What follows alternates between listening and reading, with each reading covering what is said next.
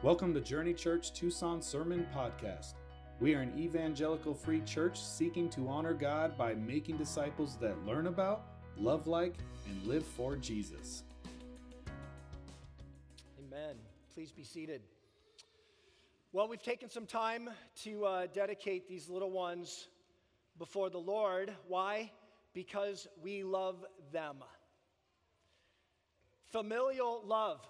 Love that parents have for their children is a powerful and beautiful kind of love.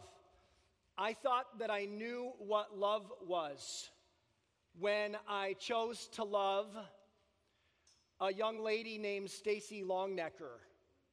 I chose to love her. She was different than other girlfriend or two that I'd had, that was very selfish, confused attraction. I chose to love Stacy Longnecker, and then I found myself later on deeply in love with her. I don't want to make those two things seem very far apart, but that's how it worked. I chose to love this young lady.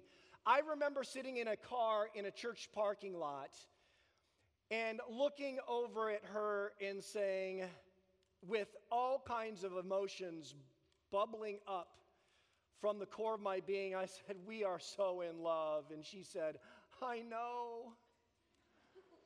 And it was a love by choice, but then it was a love by affection and desire. I thought I knew what love was, but then we had babies.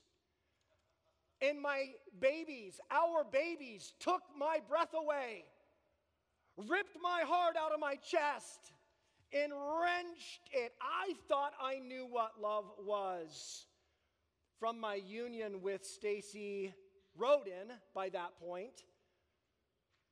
But then my kids, love, romantic love, familial love, powerful forces in this world, a part of common grace. Non-believers, agnostics, atheists, people from aberrant religions have the opportunity to experience these common grace forms of love. But can I tell you that at their very best and their very highest expression, they are but of a dim reflection.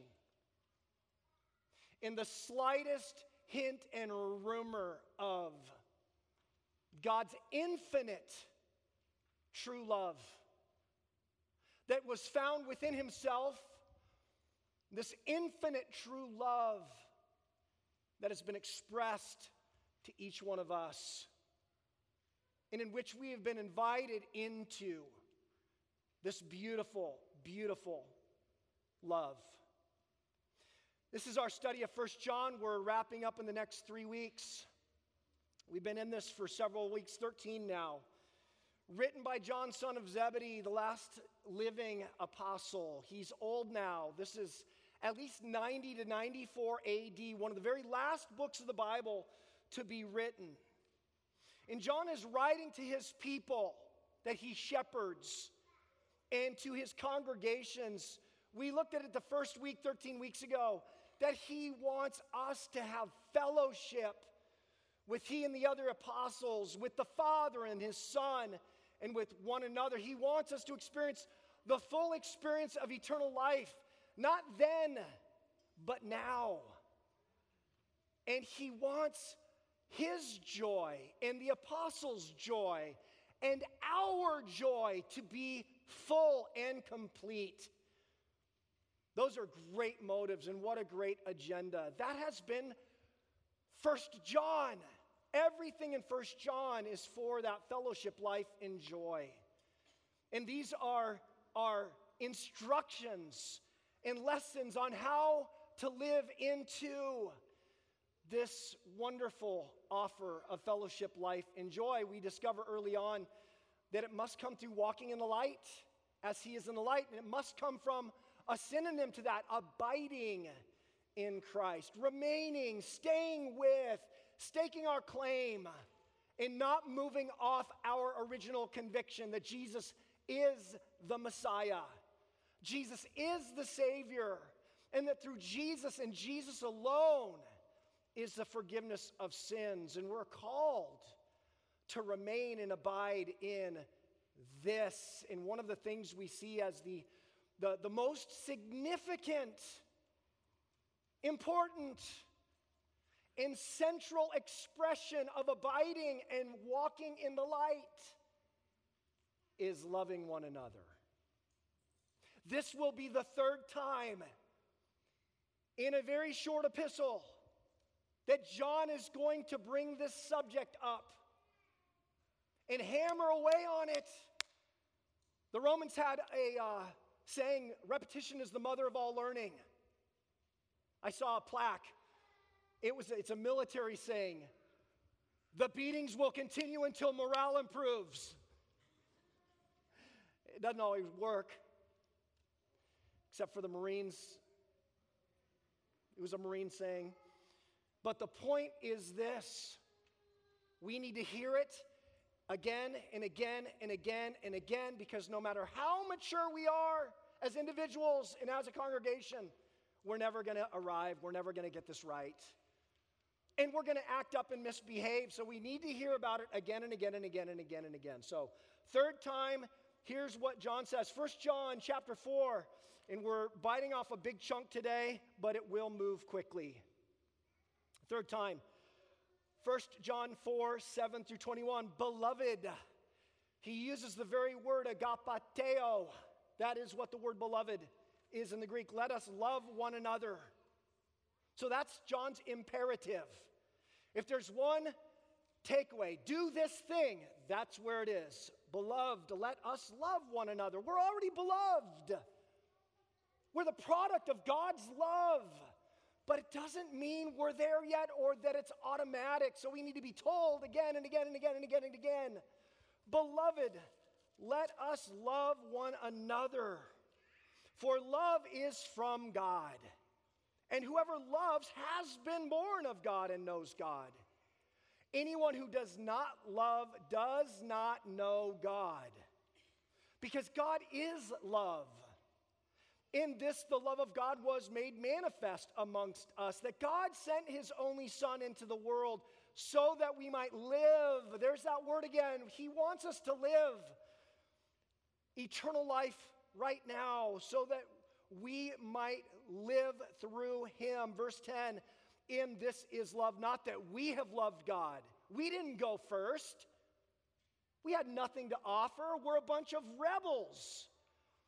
Not that we loved God, but that he loved us and sent his Son to be the propitiation. It means the appeasement of wrath. The appeasement, because God hates sin. Why does he hate it? Because sin hurts the creature. And every time the creature sins, not only do they hurt themselves, they hurt others in their world, whether they can see it in real time or not. All sin is a twisting of the image of God in us and to one another. And so that makes God angry. And he is righteously and holy in his anger toward our sin. But Jesus satisfied that anger. He took it for us, and he removed it from us. It goes on to say here in verse 11, beloved, if God so loved us, we also ought to love one another. No one has ever seen God. If we love one another, God abides in us, and his love is perfected in us. Verse 13, by this we know that we abide in him and he in us, because he has given us his Spirit. And I want to just point out, now we've talked about the Father and the Son, and now here's the Holy Spirit. Verse 14, we have seen and testified that the Father has sent his Son to be the Savior of the world. Whoever confesses that Jesus is the Son of God, God abides in him and he in God.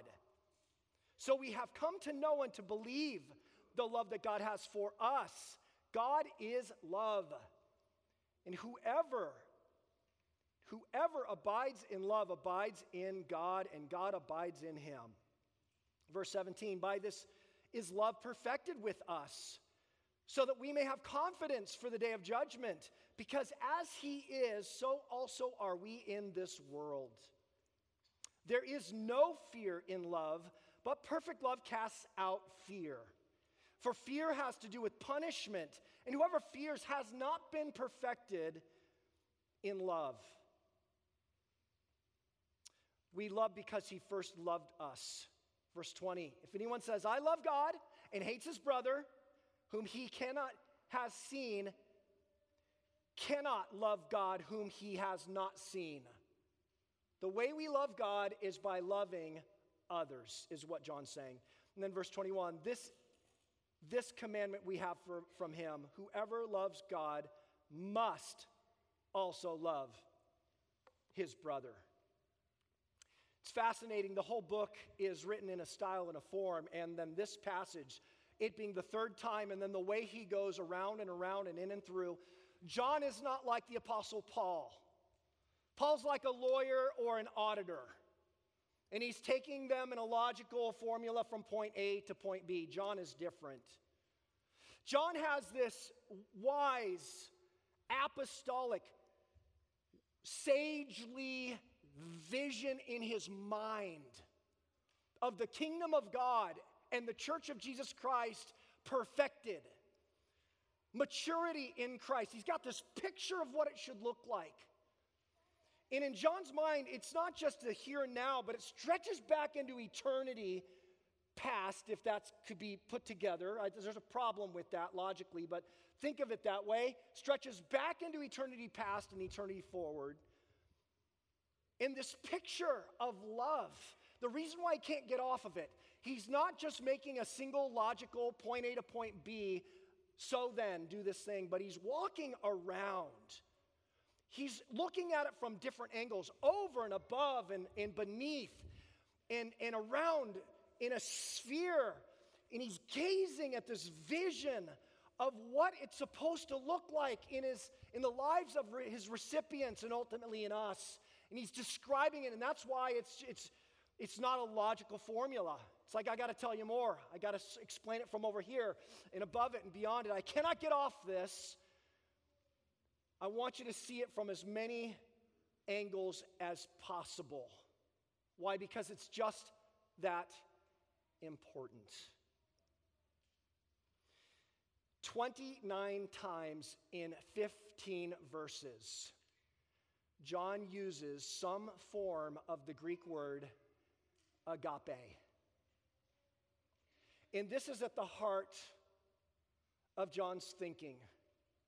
4 different words describing 4 different kinds of love in the Greek. 3 of them show up in the Greek New Testament. I won't go into them. And not just a strict technical definition of agape, but I want to give you a theology, just a quick definition, a theological definition of this word agape that shows up 29 times in the verses we just read. Remember, repetition, the mother of all learning. He wants us to understand and live and experience and express agape. And this is so important. Why? Because love has been hijacked and perverted by our world. Love is love is love is love is love. No, it's not. No, it is not. That is not true. Godly love is love. Not all forms and whatever label that we throw out there. Agape love is love. And so here is a definition so that we understand what kind of love we're talking about. Agape, a theological definition. Consistently giving oneself for the benefit of others, even at great cost to self. Consistently giving of oneself to others, even at great cost to self. It's not just words. It's not just a feeling. It is an action that is consistent over time. What does this look like in the real world? Where do we see it? I was reading a book by Os Guinness and came across this historical account of a small town in France during World War II that became the center of nonviolent resistance against the Nazis. The town Les Chambon, France, populated by French Huguenots. In the words of one eyewitness in Les Chambon, France, quote, two boxy, khaki-colored buses coming into the gray granite square of a French mountain village. And what was he seeing? It was the Vichy police, the ones that came to round up the little Jewish boys and girls, to take them away, to torture them, and to perform just grotesque experiments on them. In this tiny village, led by their Huguenot pastor,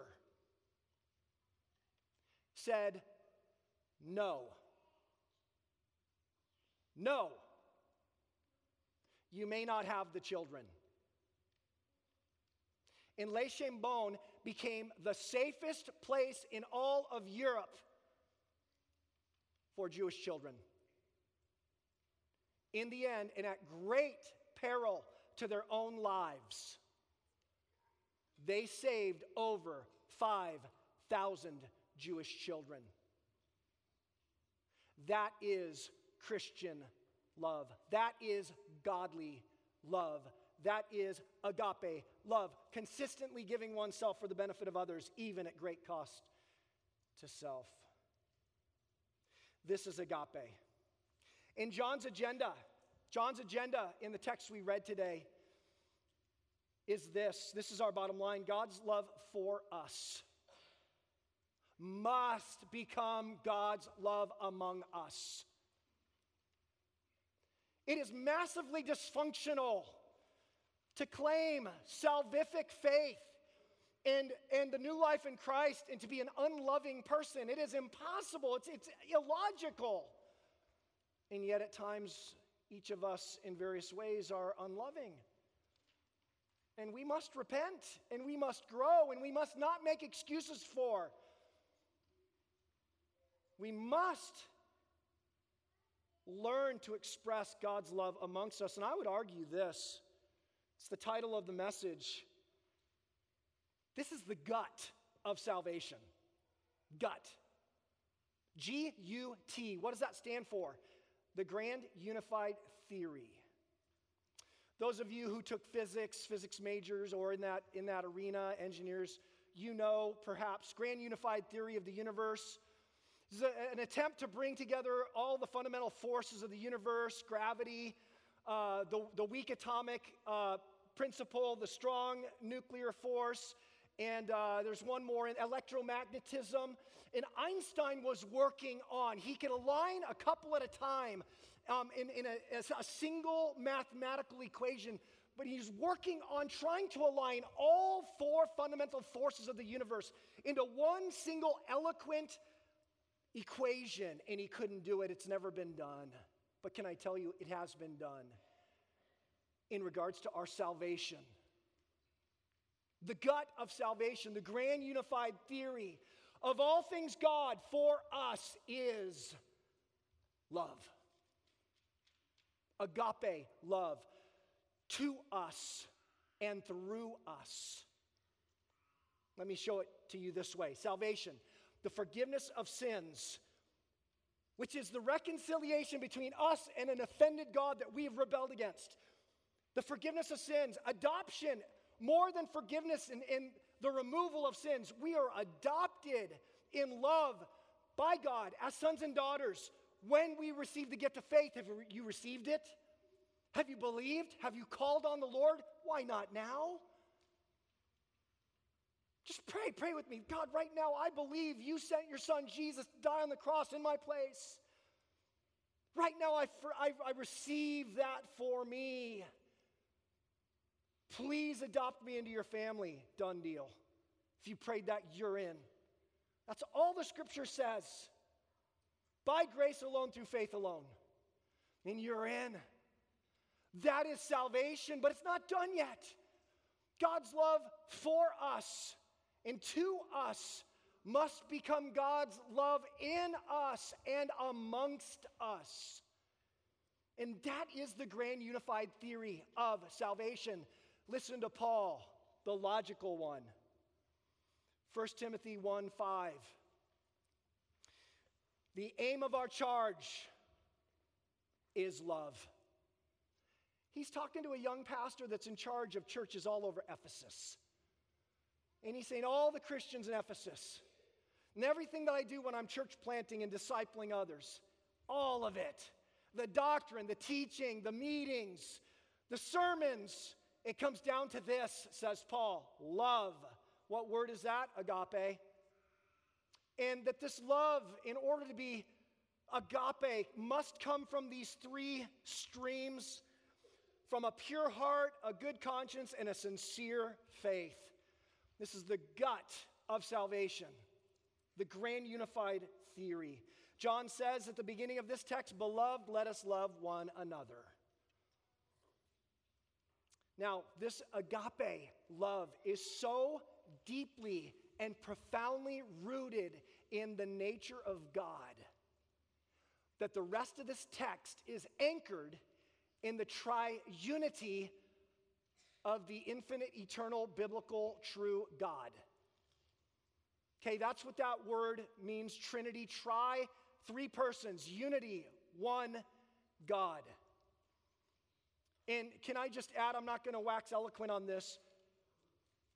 The Trinity of God is the only understanding of God that is worthy of all of his attributes. And what we discover is when we study the Trinity, God was self-sufficient and totally complete within himself, and God is and was love. Love always needs an object. Love gives. John 3:16, for God so loved the world that he gave. Love must have an object. And what was the object of God's infinite, eternal, triune nature? Himself. The Father fully and infinitely loves the Son and the Spirit, and the Son infinitely and completely loved the Father and the Spirit, and the Spirit fully and completely, infinitely loves the Father and the Son. And so when God created, he wasn't creating because he needed an object. He had his object of love. What was creation? God in an infinite, eternal love fest, saying we've got to invite more into this amazing, infinite, eternal experience of love. That's why he creates. He's not dependent. He didn't need. He wanted to bring in more. It's the only understanding of God that is worthy of him. And that is why John, for the rest of this text, talks about the Father and the Son and the Spirit. Let's run through these quickly. Verse 7 through 8. Beloved, let us love one another, for love is from God. He's talking about the Father. Whoever loves has been born of God and knows God. They're living in that experience. Anyone who does not love does not know. It doesn't mean that they're not saved. You don't know him, though. You're not like him. You're not abiding in him. Anyone who does not love does not know God, because God is love. And for the fill in the blank, just talking about the Father, God the Father is the source and essence of love. Love for us, if we are his children, love is the very 23andMe genetic marker of the child of God. How can we who claim to be forgiven and adopted into his family as sons and daughters not reflect the family identity? Love is the family identifier. He is the source and essence of love. He is the one who is always giving himself on the behalf of others. For God so loved the world that he gave. He's the one. And in fact, he calls us to reflect that. Jesus in the Sermon on the Mount said these words: love your enemies and pray for those who persecute you, so that you may be sons and daughters of your Father who is in heaven. For he makes his sun to rise on the evil and the good, and sends rain on the just and the unjust. So it's not just, oh, there's some good people and we're brother and sister, let's love them. But it's even those who are not good, that are not brothers and sisters, that we are to express the love of the Father as the Father is expressing to the world in open arms. Anyone who will, let him come to me. Jesus stood up on the last day of the great feast and said, is anyone thirsty? Let him come unto me. The invitation. God, arms open wide and forever giving of himself for others. And that takes us to the second person of the Godhead. God the Son is the ultimate expression of love. This is the gospel. Verse 9 and 10, if in this the love of God was made manifest, it was a tangible, historical. By the way, there's more evidence of Jesus of Nazareth than for Abraham Lincoln. There's more evidence for the crucifixion and the resurrection than for any other piece of history. And in history, God became flesh and came into our midst 2,000 years ago and walked amongst us. In this, the love of God was made manifest amongst us, that God sent his only Son into the world so that we might live through him. In this is love, not that we loved God, but that he loved us and sent his Son to be the propitiation for our sins. This is a costly love. It was costly for the Father, and it was costly for the Son. But I want you to understand, look at the picture of agape from the very words of Jesus of Nazareth, Jesus the Christ, the Son of God. John chapter 10, John's gospel, Jesus says, for this reason the Father loves me, because I lay down my life. He says, no one takes it from me, but I lay it down of my own accord. That is agape. Giving oneself even at great cost to self. Verse 11, beloved, if God so loved us, we also ought to love one another. If this is what the Father and the Son did for us, how in the world can we just go on saying, well, I'm just kind of a jerk sometimes? It's how I get things done. Really? And you make a mess of your testimony when you do that, when I do that. How can we not reflect the goodness of God the Father and God the Son? That's what John's saying. Beloved, if God so loved us, we also ought to love one another.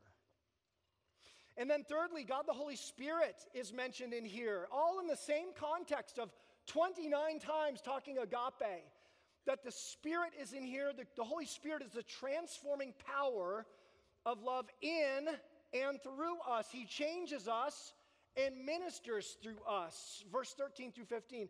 By this we know that we abide in him and he in us.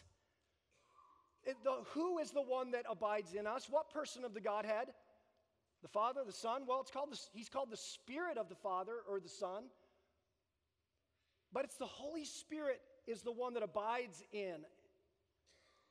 By this we know and abide in him and he in us, because he has given us his Spirit. And we have seen and testified that the Father has sent his Son to be the Savior of the world.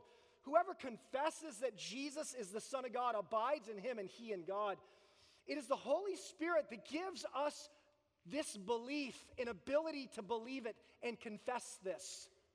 The Holy Spirit is the one that gives us that belief and that statement, that profession of faith. But it's also the Holy Spirit who indwells the child of God and generates not just belief and a statement of faith, but generates love. Verse 16 and 17. So we have come to know him and believe that the love that God has for us. It starts there. God, do I really believe in my heart of hearts that you love me? Are you kind of mad at me all the time? See, we need to get to a place where we go, look, he loves me. And I'm not always perfectly behaved. But God loves me. That is a transforming conviction that changes us from within. He goes on to say, God is love, and whoever abides in love abides in God, and God abides in him. What person of God? The Holy Spirit. Love is key. To grow in that love. To grow in that love. I find this, I'm not going to read the whole thing, but Galatians 5 names all the deeds of the flesh: enmity, strife, jealousy, orgies, immorality, all this ick and filth, stuff that's very attractive at times to our human fallenness and our sinful appetites. But then he goes on, but the fruit of the Spirit is, and what's the first one? Love. Yeah, and a whole bunch of others that go along with it: love, joy, peace, patience, meekness, humility, gentleness, self-control. But love, agape, the fruit of the Spirit through us. He forms this in us. It's the Holy Spirit. The Father, the one that has always been giving of himself for the benefit of others, that gave the Son, and the Son that gave his life willingly, and the Spirit that is given to us that gives us faith, belief, and transforms us and gives us the fruit of the Spirit, being love. And here's the final fill in the blank. While godly love will often be costly. Remember our definition of love? Agape? Even at great cost to self. Often, your time, your energy, your money, your emotion. I mean, people can wear you down. It's hard. We must rely on the Holy Spirit to be loving. It will often be costly, but can I just tell you, put it in the big construct of 1 John, it will always lead to fellowship, life, and joy. And that is what the conclusion of our text today is all about. Confidence for the day of judgment.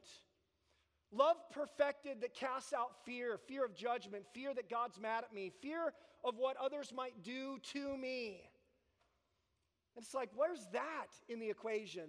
That's antithetical. When I genuinely love others, it ain't about me anymore.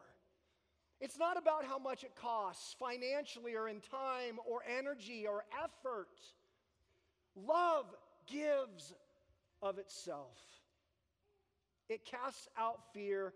It moves forward. Love is perfecting. It is freeing. It is transformational. Love perfected is the path to true flourishing. Fellowship with the Father and with his Son and with one another. Eternal life and joy made full. Let me tell you a story quickly from the 4th century. A church father named Jerome, in his commentary on Galatians 6:10, wrote this. It was passed down to him orally, and he wrote it in his commentary. The blessed John, the evangelist, lived in Ephesus until extreme old age. His disciples could barely carry him to the church, and he could not muster the voice to speak many words. During individual gatherings, he usually said nothing except for, little children, love one another. The disciples and brothers in attendance, annoyed because they always heard the same words, finally said, "Teacher, why do you always say this?" And John replied with a line worthy of John, and I quote, "Because it is the Lord's commandment, and if it alone is kept, it is sufficient." This is the grand unified theory of our salvation. Love. How do we make it practical? I'm quoting Dietrich Bonhoeffer on the topic of community and fellowship and feeling like we belong and having our needs met relationally. Bonhoeffer said this: the person who's in love with their vision of community, this is what I want, this is what I think, this is what I need, will destroy community. But the person who loves the people around them will create community everywhere they go. Beloved, let us love one another, for love is from God. It's what we were made for. It's how we were redeemed and forgiven, adopted. And we must love one another, and it will be costly. You will open up your home, you will open up your check account, your credit card, whatever it is. You will open up your heart. You will make sure that there's no one left behind, left out. You will look for those who are straying from the fold. You will give yourself in prayer on their behalf. You will pay the price, just as the Father and the Son and the Spirit have paid the price. And we will discover love perfected in our midst. Our ushers are going to come forward, and it's a time that we are going to remember the high cost of God's love for us. The Spirit testifies in the Scriptures, and to us, the Spirit testifies that the Father sent the Son for us, and that the Son, in alignment with the Father and the Spirit, said, "Yes, I will. Yes, I will." Listen to this verse, back to our text. In this, the love of God was made manifest amongst us, that God sent his only Son into the world so that we might live through him. In this is love. In this is love. The broken body and shed blood of Jesus. In this is love. Not that we loved God, but that he loved us and sent his Son to be the appeasement of wrath for our sins. Broken body, shed blood of Jesus, making payment for the sins of the world. If only they would believe. But for those of us who have believed, let us reflect and be reminded of the high cost of our forgiveness. On the night that Jesus was betrayed, he lifted the bread and he blessed it and he broke it and he said to his disciples, "This is my body broken for you." And for everyone here who has received, who has called on the Lord, who has asked for forgiveness, this is a reminder of how he gives us forgiveness. Jesus put himself in the path of God's righteous anger towards sin. And Jesus soaked it up in his own body. He absorbed the punishment of the Father's anger toward sin. And it broke his body. And Jesus said, "Do this in remembrance of me."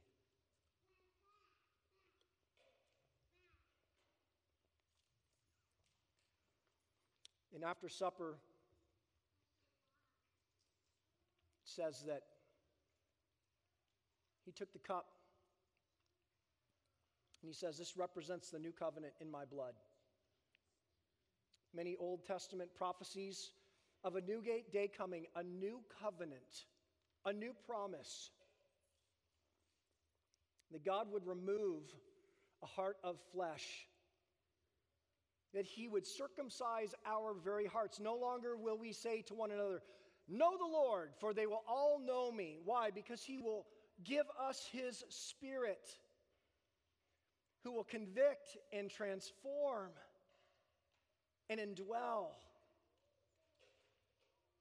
He will give us a new heart. And Jesus said, "Do this in remembrance of me."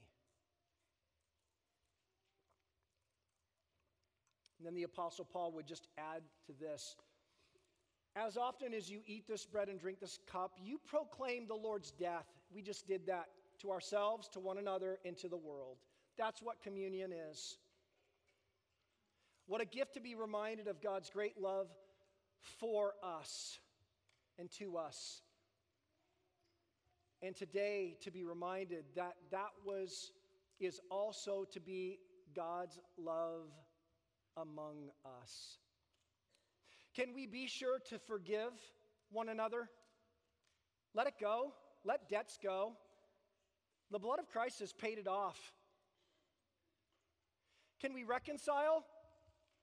Can we receive one another? can we not judge one another's heart motives when a word comes out funny? Can we speak the best of each other behind our backs?